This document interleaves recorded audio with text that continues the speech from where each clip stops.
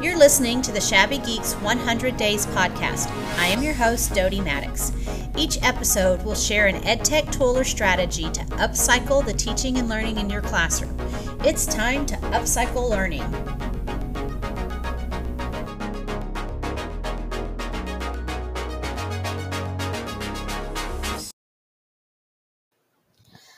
Hi, welcome to day 39.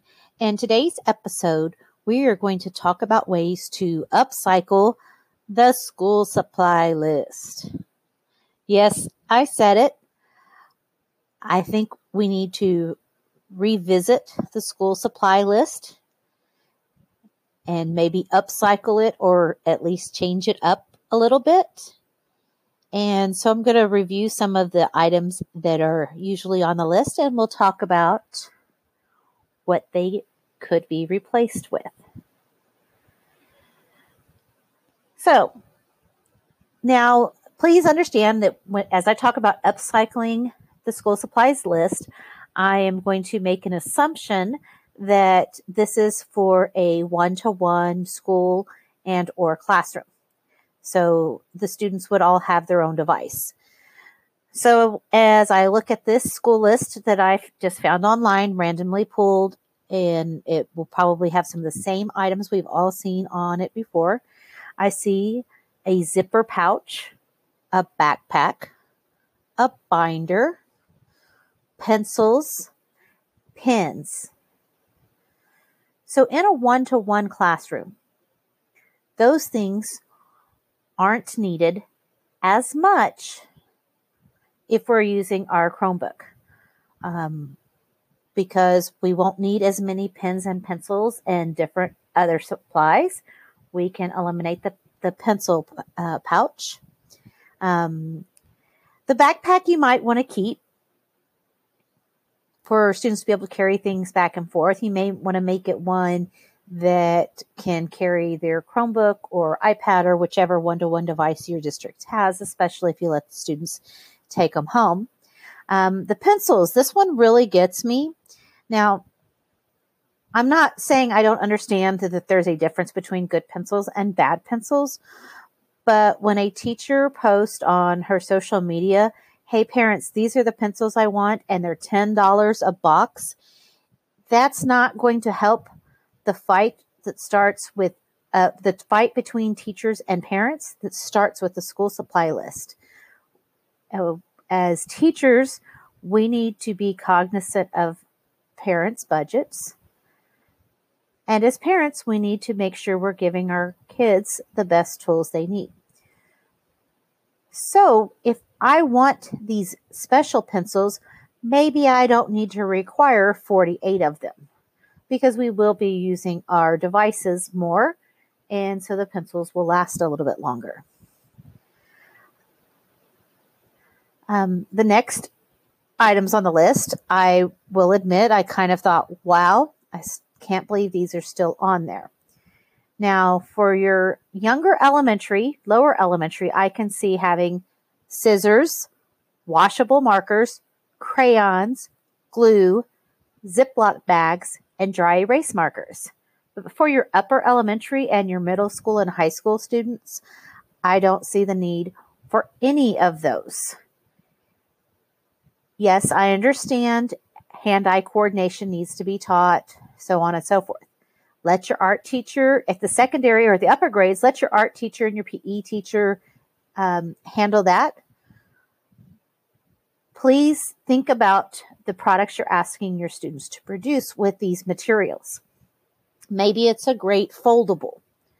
Tell me which career your students are going to have in which they will need to successfully create a foldable.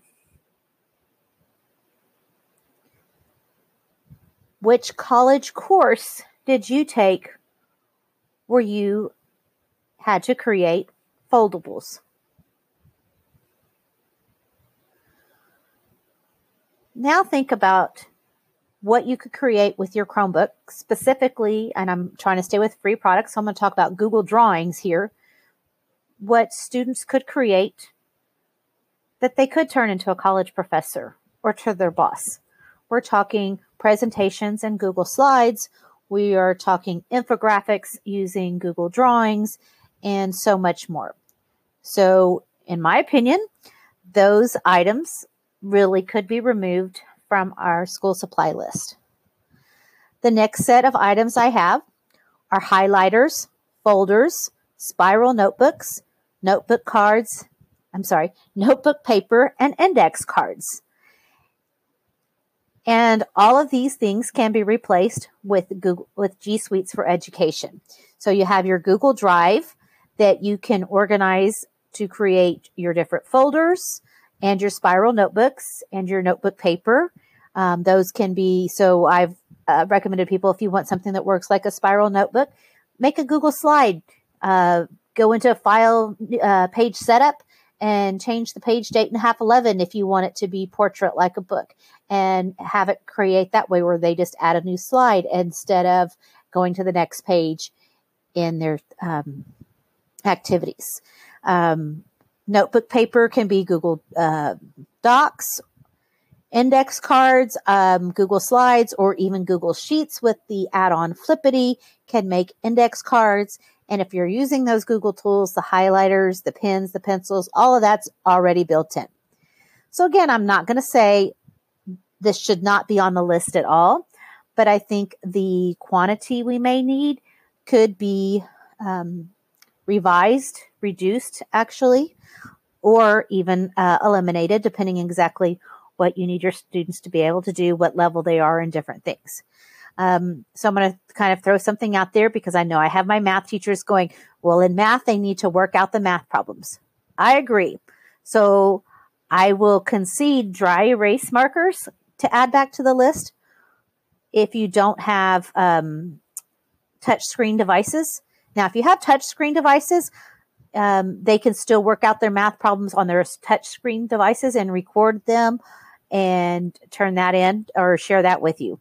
Now, if they don't have touch screen devices, I do support dry erase markers and maybe some sleeves or dry erase boards, because they can do their work and they can record it with their devices or take pictures with their devices and, again, put that in. So imagine this. Their spiral notebook is now a Google Slides presentation, and you're teaching them how to regroup, and then you're going to teach them how to do long division and different things. And instead of just having page after page after page of 25 to 50 sample questions that they worked, they have video of them working a math problem and explaining what they do. So in 3 weeks, when they've forgotten or not quite sure how to work that problem, they can go back and watch a video of themselves working through the math problems. Now, yes, some of your students, you're going to have to work with them and help them make sure those videos are correct and accurate. But I promise you that's more powerful than a perfectly colored foldable. Now, there are some items on the list that have to stay. They don't need to be removed. And two of those would be tissues and hand sanitizers. And I will tell you, as a parent, I find the biggest hand sanitizer I can find and give it to my child's teacher, because I do not want them to run out of hand sanitizer. My child is forever getting sick, and he has, with his autism, he has poor hygiene habits that make it harder for him to beat those illnesses. So we are always using hand sanitizer to try to help keep him well. So there are some things in there. So what I want to challenge you to do in upcycling your school supply list may be to take your list like I did and break it down into 3 or 4 categories. Have some items that are you must have non-negotiables, but from the other 3 groups, try to only pick 1 or 2, or reduce the amount that you're requesting by half. Start taking your classroom into the digital world and using that digital device that you have instead of using the same school supply list, because that's the same list we've always used. This is the Shabby Geek signing off. I challenge you to upcycle your school supply list. Thank you for listening to the Shabby Geeks 100 Days podcast. You can follow me on Twitter at ShabbyGeek101 and hashtag UpcycleEDU.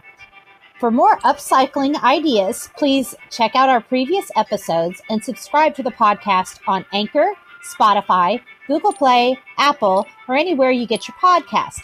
Please rate the podcast and share your feedback so others can find it. Now, go upcycle learning. What's the best that could happen?